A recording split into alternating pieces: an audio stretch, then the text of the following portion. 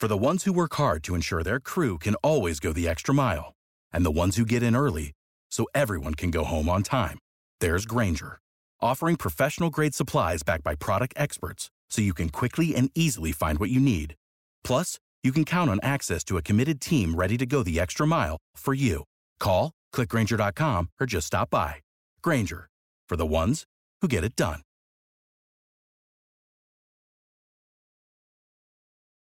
Every team, every topic, everywhere. This is Believe. All right, welcome to Talking Ball with Pat Leonard, special championship week edition. I am the New York Daily News' NFL columnist and Giants beat writer. And before I get to picking the AFC and NFC championship games, before we get to Antwan Staley of the Daily News in our second segment on Aaron Rodgers and the Jets, I want to talk about the Giants' encouraging season and then get into my 2022 NFL awards. We are in, after all, award season. And Brian Daboll has seen some awards roll in. The Pro Football Writers of America voted him Coach of the Year. He is one of 3 finalists for AP Coach of the Year. But I want to temper the encouragement of the 2022 season and the exciting progress that Joe Schoen and Daboll made with a caution. The caution is this. The Giants went 1-5-1 in the NFC East, and Brian Daboll needs to walk into the offseason, regardless of how many pats on the back he gets, and he deserves them. He deserves them for getting the Giants back into the playoffs, for elevating their top players from Daniel Jones to Saquon Barkley to Andrew Thomas to Dexter Lawrence. He deserves it for assembling a staff led by Wink Martindale as defensive coordinator that got the most out of a rebuilding roster, really as they were still in the middle of a teardown.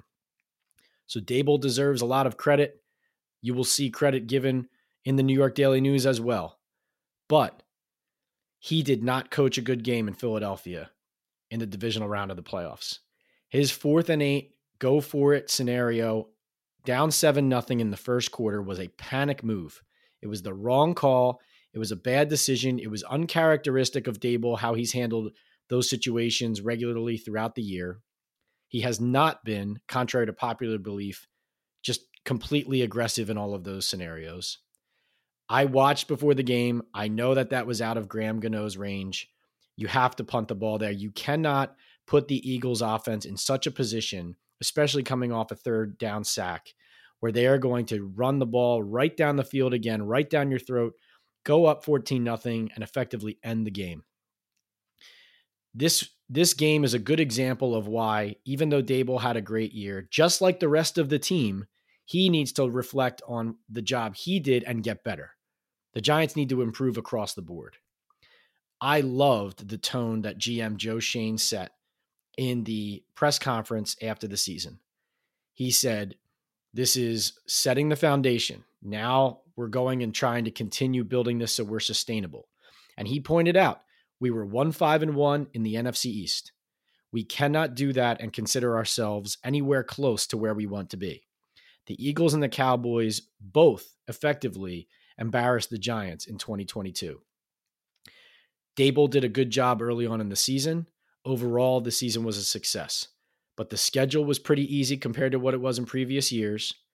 And it did not end on a good note for the Giants coach. I'm just being realistic. I'm not saying that the Giants didn't have a great year. I'm excited that I'm covering playoff football again in New York, New Jersey. But let's just be honest. The foundation was set by Daboll, by Joe Schoen. The front office did a great job reinforcing the roster throughout the year. But now is the time to reflect and recognize it's not good enough. And that includes Daboll. And I believe he will understand that and doesn't need somebody else to tell him that after saying after that game that he was, quote, out-coached by Nick Sirianni and his staff. I want to tell you about BetOnline, which remains your number one source for all sports betting this season. Everything from NFL playoffs to pro and college basketball, UFC, MMA, and more. You'll always find the latest odds, team matchup info, player news, and game trends at BetOnline. With live betting options, free contests, and live scores for almost any sport or game imaginable. BetOnline is truly the fastest and easiest way to bet all your favorite leagues and events. Head to the website today or use your mobile device to join and receive your 50% welcome bonus with your first deposit. Make sure to use promo code BELIEVE, that's all capitals, BLEAV, to receive your rewards. BetOnline.ag, where the game starts. And where I'm going to start my 2022 NFL awards is right at the top, most valuable player. And just so you're aware, I am a member of the Pro Football Writers Association. So these votes are not, I do not vote for the Associated Press awards. Not yet, anyway. Those are considered the official awards. So Dable being a finalist of 3 and on down the line. That is the Associated Press awards. I am not a member of that group yet. But I vote for the Professional Writers Association awards. And generally, these line up. They don't always mean that this is how it's going to go with the Associated Press. And you can go to the PFWA Twitter account and see the releases trickling out throughout championship week of what the final results of these voting ballots were throughout the country. Everybody on every beat who is a paid dues paying member of the PFWA gets a vote. So my most valuable player for the NFL, this was a tough one, but I picked Jalen Hurts of the Philadelphia Eagles. Now, Patrick Mahomes, I think, is deserving. If he wins the award, I don't think that's wrong either. I think both of these guys deserve to win. I voted Hurts MVP because the Eagles are 15-1 with him at quarterback. They were 14-1 with him in the regular season. 66.5 completion percentage, 3,701 passing yards, 22 TDs and 6 rushing, 760 rushing yards and 13 touchdowns. Basically, overall, they're 15-1 with him and 0-2 without him. And even though this is a really strong roster constructed by GM Howie Roseman, I think that Hurts has been dominant. The Eagles have been dominant and not just good because of Jalen Hurts. There are a lot of games as well where you saw Hurts taken out of the game in the early fourth quarter, end of third quarter, or the Eagles dial it back because they were so good, especially in the second quarter in the middle of games. They were running teams out of buildings. Obviously, he got hurt near the end, hurt his shoulder. But frankly, I don't think that should impact his MVP case as far as most valuable to a specific team. When you think about the Eagles essentially being wire to wire the best team in the league, and he's their best player, and it's not even close. Now, that said, Mahomes averaged 330 yards per game total to Hurts's 297. And Mahomes, of course, set the NFL record for total yards in a season, 5,614. So that's passing, rushing, and 6 yards receiving. He has the Chiefs in a 5th consecutive AFC championship game. I predicted at the beginning of the season that he was going to be this year's MVP. And if he wins the MVP award, I'm right there too. I think it's hard for me to say either of these guys is not deserving. They're both deserving. But my vote, Hurts MVP, Mahomes Offensive Player of the Year. Defensive Player of the Year, Nick Bosa, defensive lineman, 49ers, 18.5 sacks, 19 tackles for loss, 2 forced fumbles. As far as productivity, being on the field all season and being the leader and best player on the best defense in the league, frankly, this award was not close. Rookie of the Year. This one's interesting. I picked Sauce Gardner of the Jets, the rookie corner out of Cincinnati. He had 20 passes defended, 2 interceptions, 75 tackles. Now, my defensive rookie of the year, I gave that to Tariq Woolen, the 5th round pick of the Seattle Seahawks, who had 6 interceptions. Sauce only had 2. Gardner, though, with the Jets by the end of the season, and we'll talk more to Antwan Staley about this in our second segment, teams weren't throwing at him. I mean, they were intimidated by a rookie. I mean, there's really some unprecedented stuff. Obviously made first team All-Pro. So I like the Jets, Sauce Gardner. Woolen from the Seahawks. If he got rookie of the year, I'd be fine with that too. Excellent year, forcing 6 interceptions and that many turnovers and being that big of a game changer that early in your career is really something else. It's hard to do. Offensive rookie of the year. I don't know if this is fair. I picked Brock Purdy of the San Francisco 49ers. Now, his sample size is pretty small. He did go 5-0, completed 67% of his passes, 13 touchdowns, 4 interceptions. Now, Kenneth Walker, the Seahawks running back, and Garrett Wilson, the Jets wide receiver, I think are both deserving of this award as well. And frankly, if I had to do it all over again, maybe I would select those guys who put their bodies on the line all year and produced. And Walker really was as great of a season as Geno Smith did. Walker, he just kept getting stronger and was a huge part of, honestly, one of the most surprising and encouraging teams all season. So I'll give it to Brock Purdy, though. I mean, Mr. Irrelevant, the Niners not missing a beat and even getting better offensively once he enters at quarterback. Kyle Shanahan's a great coach, but hard not to give Mr. Purdy some sort of award for that. Comeback player of the year I gave to Geno Smith of the Seattle Seahawks. I mean, let's be honest. I agree that when you talk about comeback player of the year, there's a lot of debate about who should win this, what the category should look like. And I agree that somebody like Washington's Brian Robinson, who gets shot on the side of the road and ends up coming back months later and having a great year, those are the kind of players that I think deserve this type of award. And I would have no problem with a guy like Brian Robinson winning it. But Geno Smith, I think, is deserving, and I voted for him because, yes, he was only coming back from lack of production to production. But you have to remember, he had not played meaningful football as a starter or even received any opportunity in years upon years. I mean, Geno Smith was effectively, in the minds of most people, out of the league. And so I do think he deserves this award. And you look at 69.8 completion, so almost 70% completion percentage for Geno Smith, 4,282 passing yards, 30 touchdowns, and 11 interceptions. Really happy for him, too. Geno gets a bad rap, great guy, and I really hope that he continues to succeed, and I think he deserves acknowledgement. My most improved player, now, so of course, comeback, most improved. I gave this to Talanoa Hufanga, the San Francisco 49ers safety, 5th rounder out of USC. Listen to this jump in production. In 2021 as a rookie, played in 15 games, 32 tackles, 3 on special teams, I believe. Obviously not as prominent of a role, so still working his way in as a rookie as rookies do. In 2022, he starts 97 tackles, 4 interceptions, 2 forced fumbles, 9 passes defended, 2 sacks, 5 tackles for loss, 3 QB hits. Just a monster and a terror on the back end. And to think he's only in his 2nd NFL season, this Niners team is scary. My coach of the year, we've been over this, so I won't get into it too deep, is Sean McDermott of the Buffalo Bills. I do think that others who I would give it to include Kyle Shanahan of the San Francisco 49ers, Nick Sirianni of the Philadelphia Eagles. I think my list probably stops there. Like I said, I think Brian Daboll did a great job, but I think 1-5-1 in the division.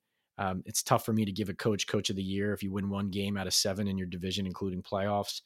Doug Peterson's the other one I would give it to, just because the turnaround from where the Jaguars were under Urban Meyer to where they were with Doug Peterson is the most dramatic turnaround in the league. I know the Giants had a big turnaround too. The Seahawks had a great turnaround. Pete Carroll could get some love.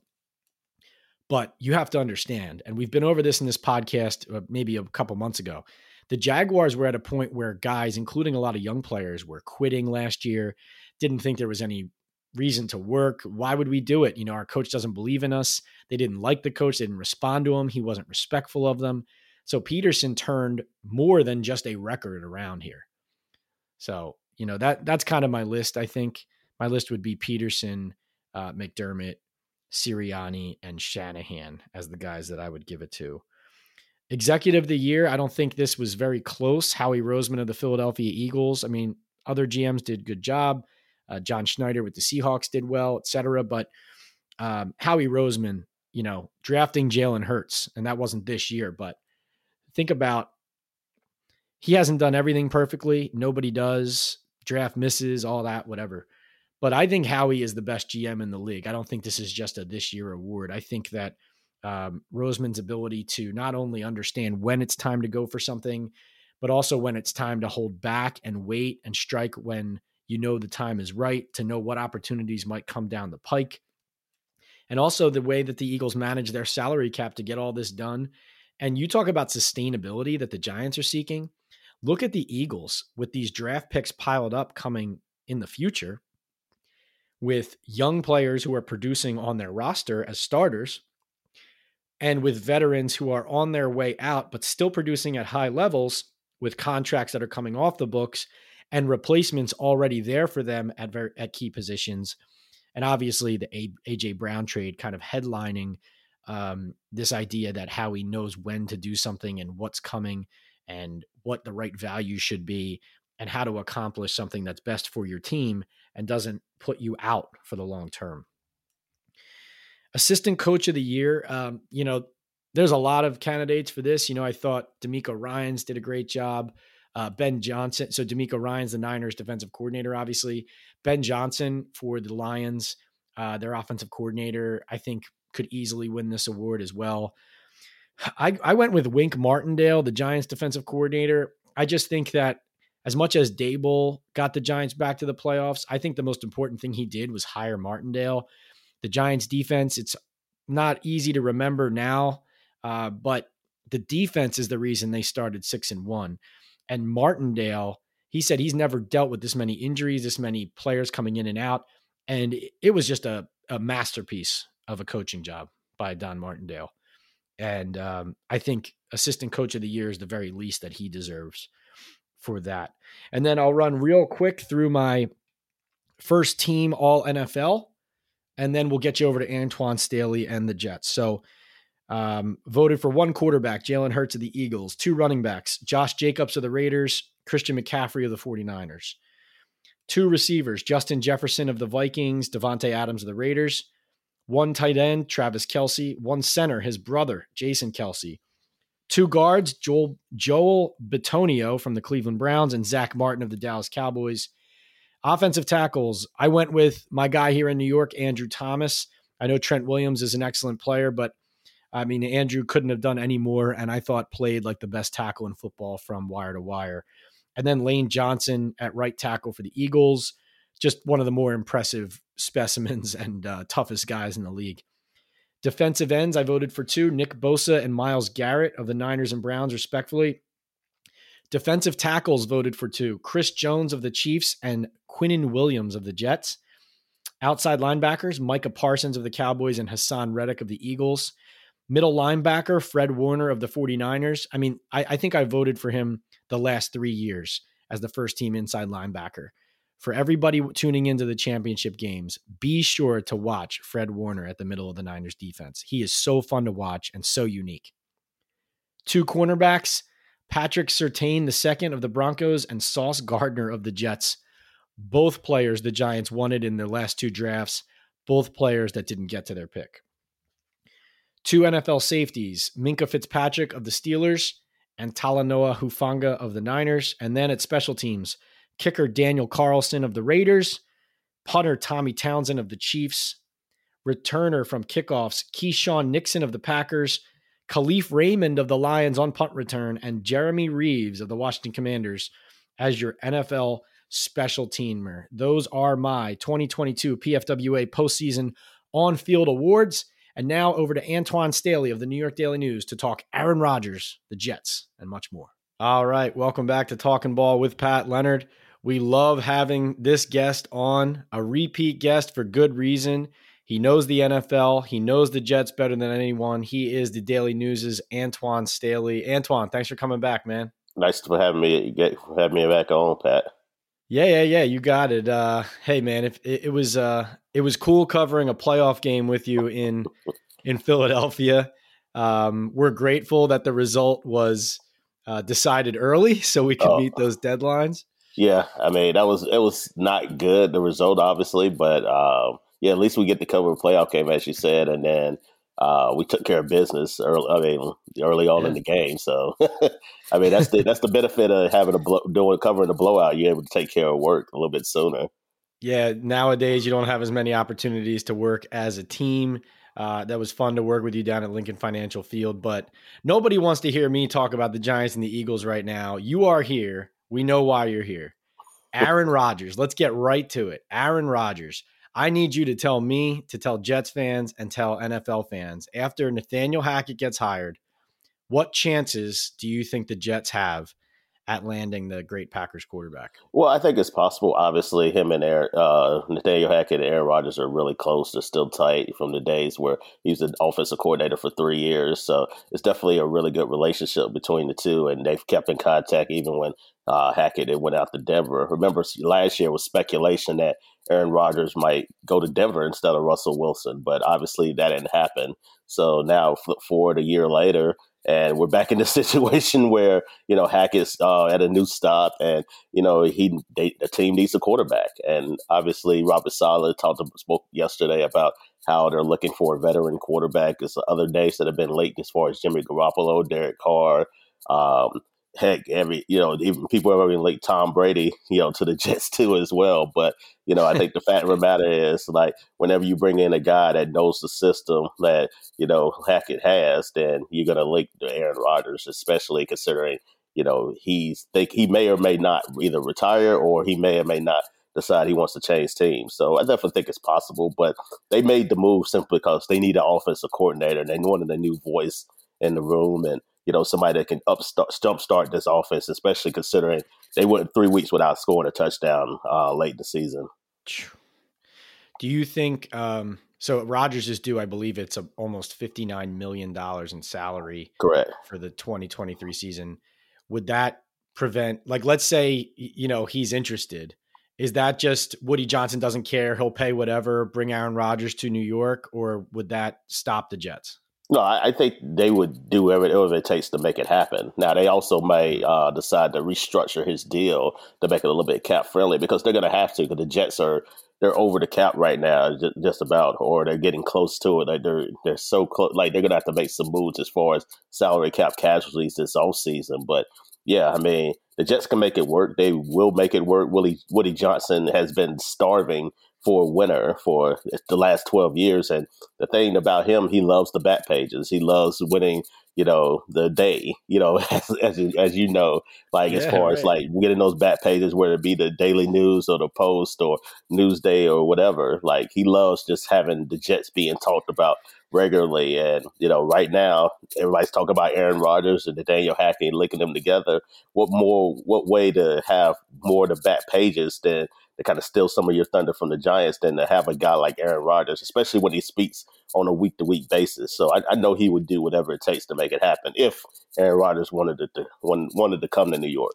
That is a great point, Antwan. You talk about Tim Tebow, et cetera. Like, Woody Johnson wants that. He loves that. There's no doubt he had the "Won't You Be My Neighbor" Daily News back page front and center on his desk with your coverage. And I believe Will Pakutka was the one who put that together on our desk.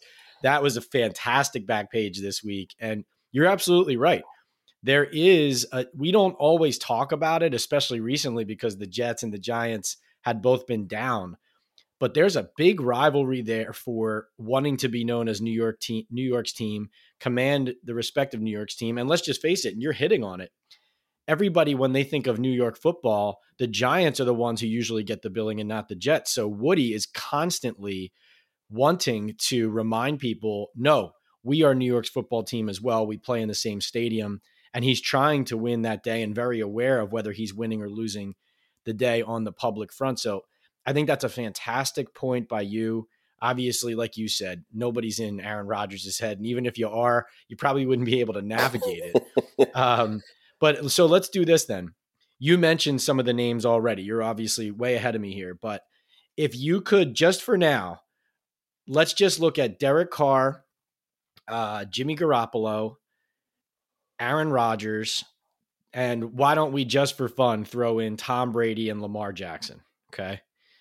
Could you rank those for me, 1 through, 5, Yes. of most likely to least likely, just in your mind right now? I'm not going to hold you to it a week from now. We know everything changes, but you're really close to the Jets and to this situation. So how would you rank 1 being most likely, 5 being least likely. Well, considering what you said, that nobody's in Aaron Rodgers' head, so we don't know what this man is thinking. Like, for all I know, he could just be flirting with the Jets, like, and just end up going back to Green Bay. So, like, the way I would rank it is Jimmy Garoppolo 1, and I know this is probably not what fans want to hear, but the reason I think 1 is because he'll be able to be signed during free agency, and he also knows Nathaniel Hackett's system. They run like a West Coast type of offense, very similar to what Kyle Shanahan run in San Francisco. So he would be 1 for me. And he's played in cold weather, although, very limited when he was with the Patriots. That's kind of a knock that on Derek Carr right now, who I think would be 2. The problem with Derek Carr is also the money situation.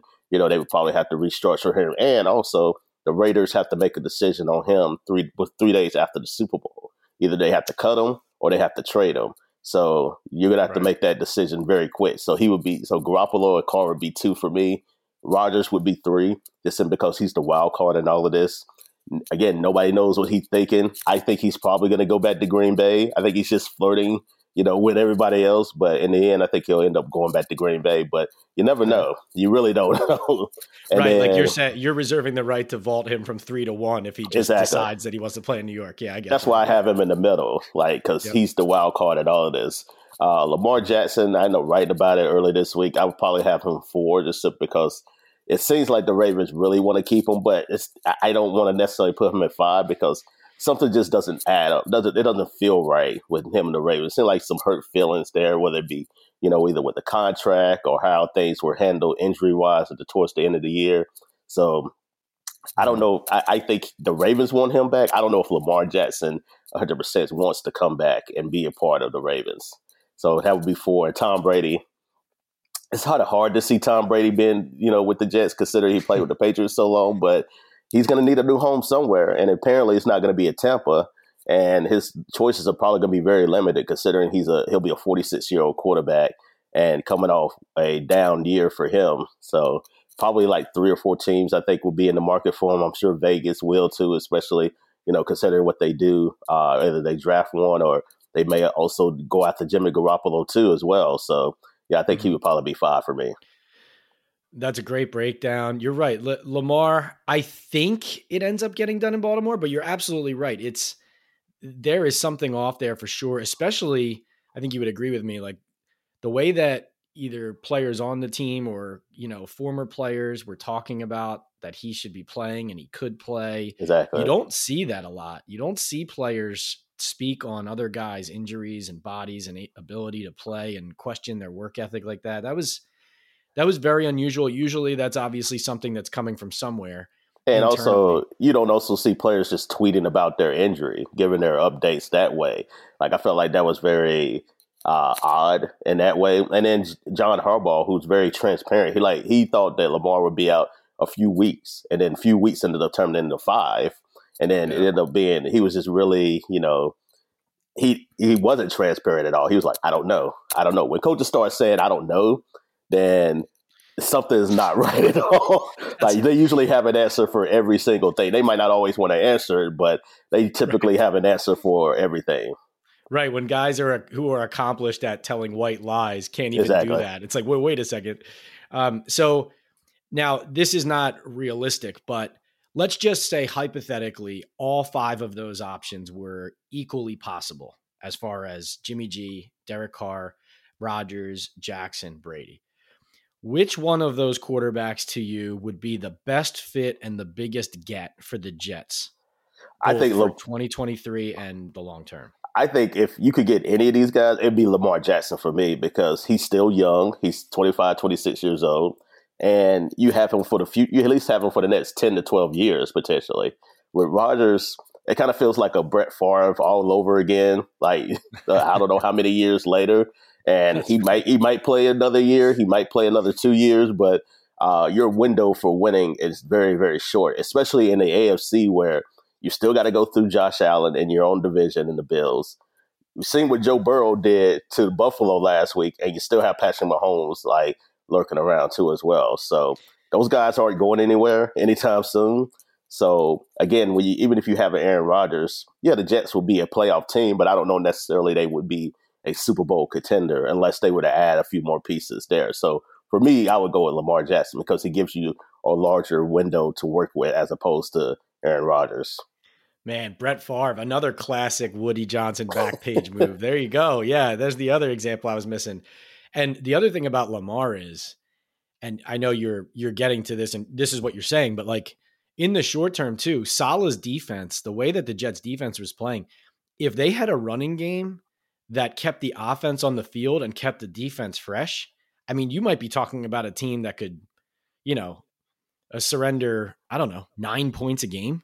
Yeah. I mean, yeah. You're really talking about a team that would just smother opponents, no? Yeah, I think so. I think the reason they weren't elite, I think, especially the last part of the season, they got tired.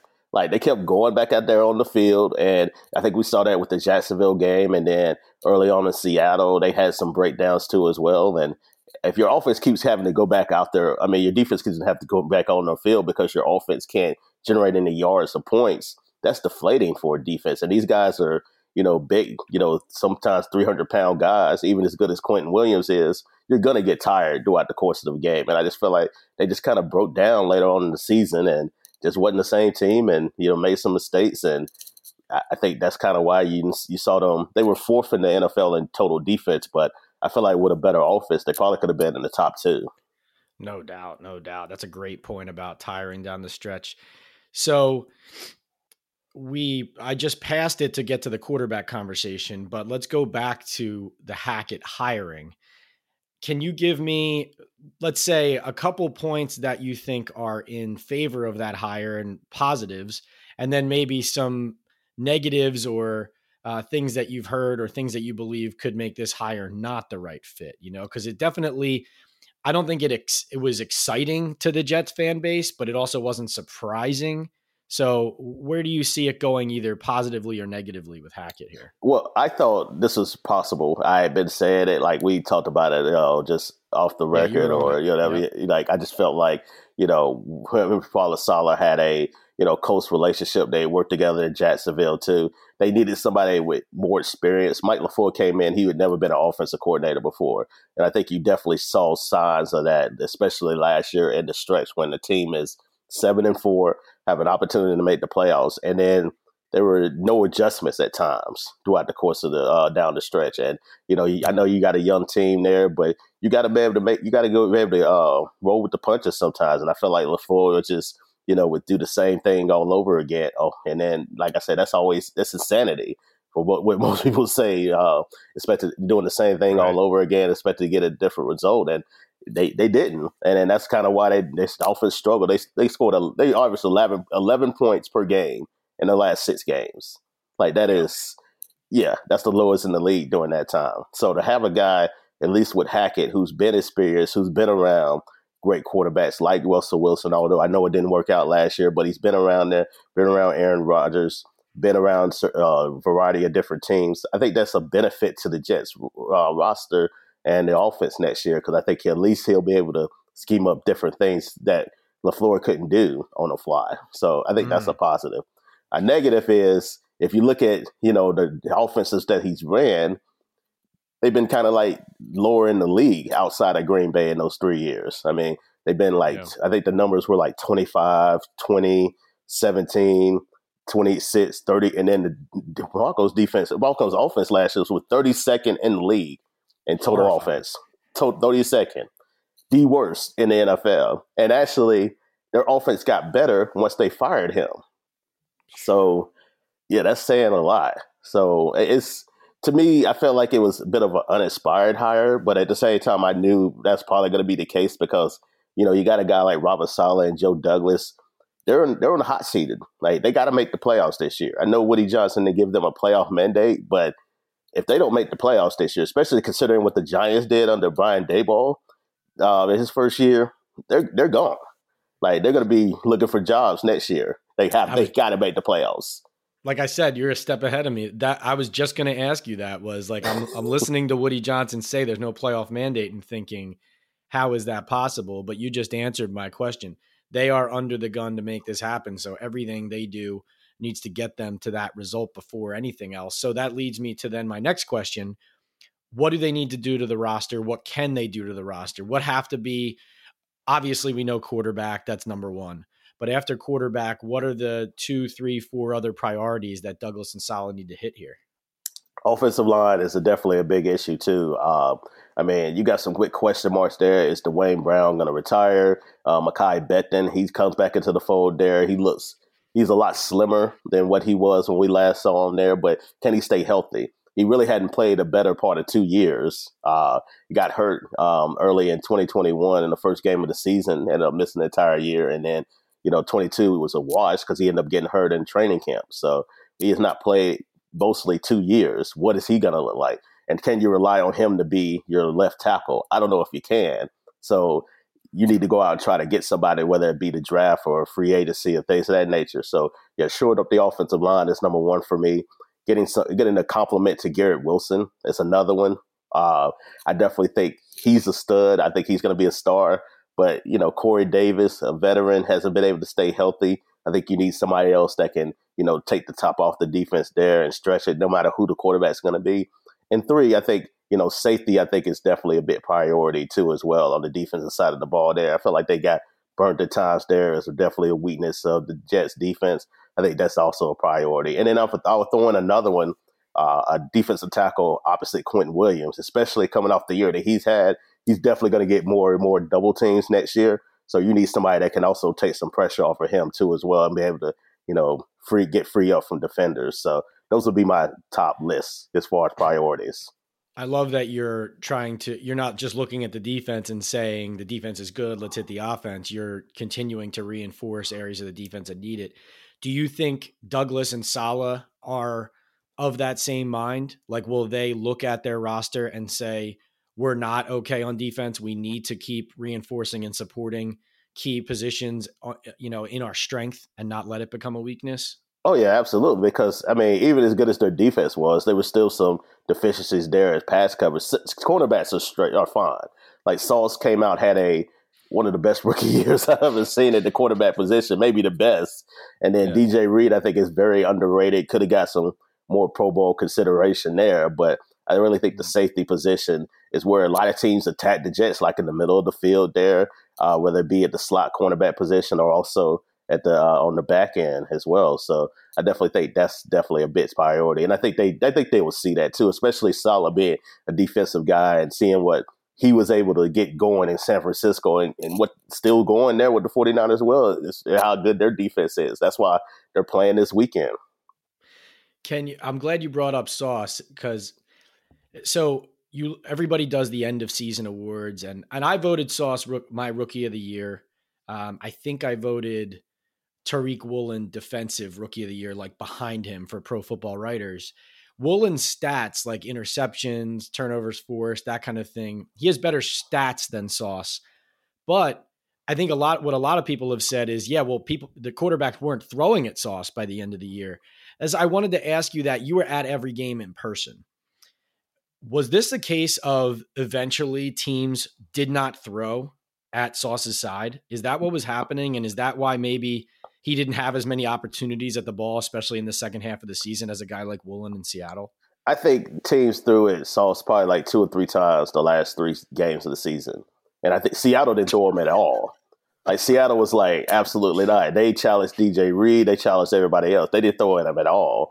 And then Jacksonville was kind of the same thing. They didn't throw at Sauce at all. He's already commanding that Deion Sanders type of respect. And he's a rookie. Like, that's crazy. Insane. Yeah, I've never seen that at a guy that's so young. It usually takes, 3 or 4 years to get that type of respect. But he's been so good and so solid that teams are like, hell with this. Like, we're just going to go everybody else. like we're not going to let him beat. That's why he doesn't have the interceptions that he could have, because teams are refusing to throw his way. It's kind of like, I don't want to compare him to Revis, but even Revis in his heyday, like, he wouldn't get a lot of interceptions, but because teams stopped throwing his way. So it's kind of the same thing. And then you got a guy like Sauce that's like 6'3", that's long and lanky and can recover so fast, especially with his speed too as well. It's insane.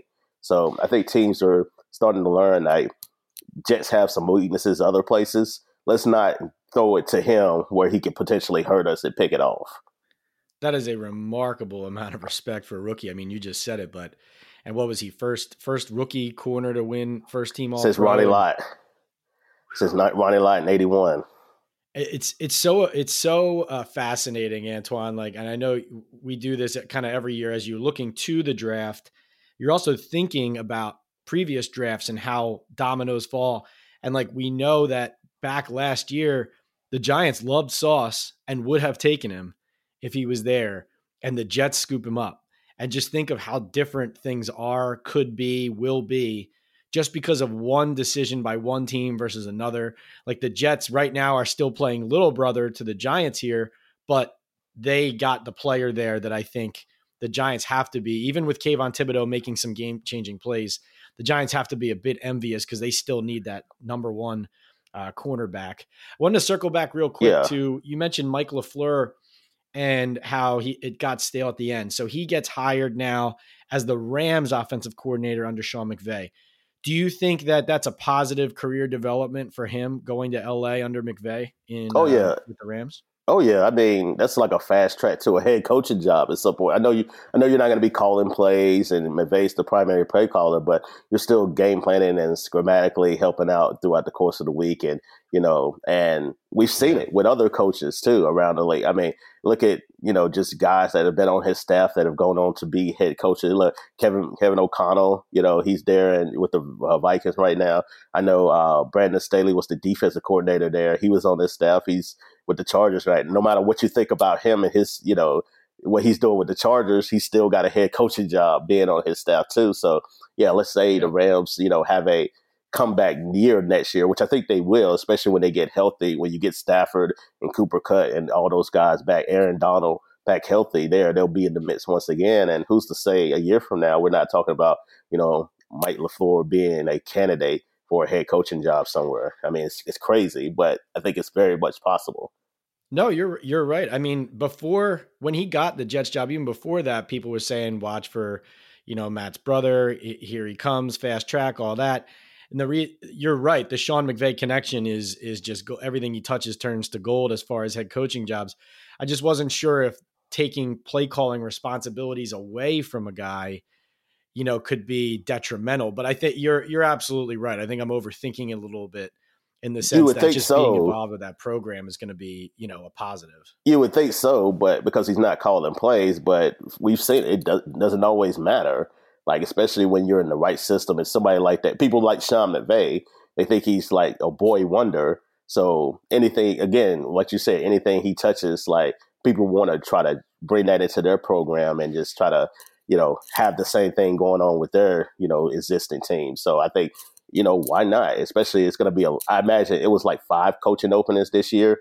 It's probably going to be even more next year, depending on what happens, because we see it from year to year. Sometimes it's like 5, sometimes it's like 7, 8, 9 coaching openings from time to time. So I imagine he's going to get some interviews from somewhere. He might not get a job, but he'll at least get some interviews. I'm willing to bet. All right. And lastly, spinning it forward here, I think you're headed down to Senior Bowl. What should we look for as far as what's coming next for the Jets? Are there any players you're looking for? Or is there like some next domino to fall that you expect on the Jets side? Well, we'll speak with the assistant, general manager down there, and also Joe Douglas is also going to talk at some point at the Senior Bowl. So that'd be really good to get his perspective about a veteran quarterback, because Robert Saleh kind of deflected some of those questions to Joe Douglas as well. Like, that's a Joe question. So now we get to ask Joe that at the Senior Bowl. So that'd be interesting too as well. And just kind of look at, some of the quarterbacks that are down there. I know they may not start for the Jets next year, but I'm a big proponent of always taking a quarterback to mold and develop. And even if it's like your third quarterback, Zach Wilson hasn't worked out. So why not take a guy in the 6th, 7th round, like a Matt Duggan from TCU, develop him and see what he turns out to be. Maybe he can, be the next Brock Purdy down the line. We're seeing it right now. You never know when you may need somebody like that. So it's good to take, I'm going to be looking at some of the quarterbacks, but it's good to take a quarterback, even if it's later on in the draft. Like it. And yeah, I think you would agree with this too, is like in the NFL, head coaches are always at the podium, always on camera, always on the microphone. So they take all the heat and it's part of the job. But especially in a case like Joe Douglas, listen, man, you drafted Zach Wilson 2nd overall. It's a disaster and he has to answer for that. We'll be looking forward to your coverage down in Mobile, Alabama. And I'll get you out with this. We're not picking against the spread here. I want to know your picks. NFC Championship game, Eagles-Niners, and AFC Championship game, Chiefs-Bengals. Who will be in the Super Bowl in Arizona? I was really on the Niners bandwagon, and then I saw what the Eagles. I know this against the Giants, but I just kind of saw what the Eagles did last week, and I have a hard time picking against them, especially Hurts seems like he's healthy, healthier than what he was, and that defense is just like crazy good. And then they got two like top flight corners. So we talked about, Sauce and DJ Reed, but James Bradbury was playing out of his mind last week along with Darius Slay. I got to take the Eagles in this one, especially with them playing in that hostile crowd there where, a lot of middle fingers will be going up, I'm sure, at Brock Purdy and probably the rest of the 49ers beat reporters down there. So I'm going to take the Eagles, and I got to go with the Bengals. I just think they're the more talented team. And then Mahomes is a bit compromised there with his ankle. I know he said this, he's healthy, it looks good, but I just like Joe Burrow. I just think they're too dominant right now. They have too many weapons offensively, and then defensively, they got after Josh Allen last week, especially Trey Henderson. It's a lot of those guys there defensively, and Lou Lamoriello, who's a New Yorker. Like he's. I think he should get some consideration to be a head coach, to be completely honest with you, for what he's done with the Bengals defense. I don't think that gets talked about enough. But, yeah, I think I'm going to go with the Bengals and the Eagles for the Super Bowl in a couple of weeks. Joe Cool and Jalen Hurts. I like it. Antwan, thanks so much for coming on. Thanks for coming on. I think this is your third time. Yes. You really helped us get through and help carry us through our first season here on Talkin' Ball. The offseason, as you and all of our listeners know, sometimes is even busier than the NFL season. So we'll look forward to having you back when Rodgers gets traded. No, I'm just kidding. We'll look forward to having you back, though, down the road, because we know not only are the Jets going to make more news, but they're going to try to make more news than the Giants, because we know Woody loves those back pages. So thanks again, man. Really appreciate it. Yeah, thanks for having me. All right, welcome back to Talkin' Ball with Pat Leonard. Let's get over to Pat's picks. In these two games remaining, the NFC and AFC championship games, let's start with the Eagles against the 49ers. Philadelphia hosting and 2.5-point favorites. I'm going to go with Jalen Hurts and the Eagles. I think Hurts is going to have to throw the ball to win this game. They will not push the Niners around up front in the run game as easily, certainly, as they pushed around the Giants to a tune of, I believe, 268 yards rushing. But I think the health of A.J. Brown, Dallas Goedert, and Devontae Smith will be the difference compared to the Eagles' performance in the playoffs a year ago. That Brown trade, I think, is going to loom large. I think having this home field, you don't always have home field advantage anymore. It doesn't always rear its head. I do think, though, that Brock Purdy playing in Philadelphia and after a game against the Cowboys where Dallas's pass rush was able to get to Purdy, and I think the Eagles' pass rush led by Hassan Reddick, which nearly set an NFL record for sacks in a season, is probably going to fluster him even more.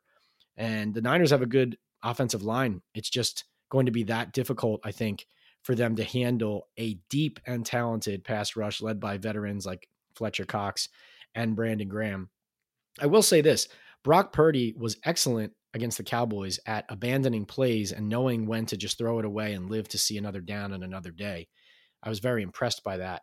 And so I don't think he's going to go into Philadelphia necessarily and just explode and kind of revert to some version of a player that we haven't seen yet, to the Mr. Irrelevant that he was in the draft, being the last pick in the 7th round of last spring's draft. But I do think that the Eagles they have too much firepower. They're getting healthy now after being kind of banged up at the end of the regular season. They are stacked, and Jalen Hurts, as long as his right shoulder looks as healthy as it did against the Giants, I like the Eagles to win and to cover. And then let's go over to the AFC. Bengals against the Chiefs. It's hard for me to pick against Joe Burrow, Joe Cool, Joe Shiesty. Boy, did he look poised, and boy, did the Bengals' offensive line and run game and defense look so good in that win in the snow on the road against the Buffalo Bills. But I'm not here doubting Patrick Mahomes. I'm not going to sit here and say that ankle is going to make me pick against the Chiefs. And I know the Bengals have beaten them in this spot. I know they've beaten them in the playoffs. I know that the Bengals, this is probably disrespecting a team that's earned more than this. But I just think that Mahomes, Kelsey, what he's been able to do, even without Tyreek Hill, Jerick McKinnon, Kadarius Toney, Marquez Valdez-Scantling, they just keep doing it. They just keep finding a way. And Andy Reid coming back and facing the Eagles in the Super Bowl, that would be a sexy matchup, no question about it. Arrowhead is one of the, if not the toughest place to play in the league, as far as being among the loudest stadiums, most hostile, worst weather, the combination of all those things going into this game. Now, listen, the Bengals are tough. If anybody can do it, the Bengals can. But I like Patrick Mahomes and the Kansas City Chiefs. That sets up an Eagles-Chiefs Super Bowl in Arizona. Can't wait for that, no matter who advances, but looking forward to that. My picks, the Eagles and the Chiefs. As you can probably tell, the Eagles are my best bet because even as I pick Mahomes and the Chiefs, I'm kind of doing that lean back and forth, like when you take a jump shot and the ball's bouncing around the rim and you're not quite sure if it's going in yet. That's kind of how I feel about my Chiefs pick. But this has been a blast of a season, and we're not going to stop here on Talking Ball with Pat Leonard. We're going to keep on rolling. But I wanted to thank all of you for listening, for engaging, and please remember, this is so important. If you enjoy this podcast, if you like listening to our analysis here, if you like following the opinions of our guests, if you like talking picks and against the spread, and you just like NFL content in general that we bring you here on the Believe Network and on Talking Ball with Pat Leonard, please review in the comments on Apple, on Spotify, on my YouTube page, on the Believe Network YouTube page. Please hit subscribe. Please like. Please download. Please do all of these metrics that help us continue to grow, and that will only help us continue to get more great guests, continue to talk more ball, and bring you news here on my debut podcast, 2022 season in the books. Thanks again for being a part of it, and we will see you next week. For the ones who work hard to ensure their crew can always go the extra mile, and the ones who get in early so everyone can go home on time, there's Grainger, offering professional-grade supplies backed by product experts so you can quickly and easily find what you need. Plus, you can count on access to a committed team ready to go the extra mile for you. Call, click Grainger.com, or just stop by. Grainger, for the ones who get it done.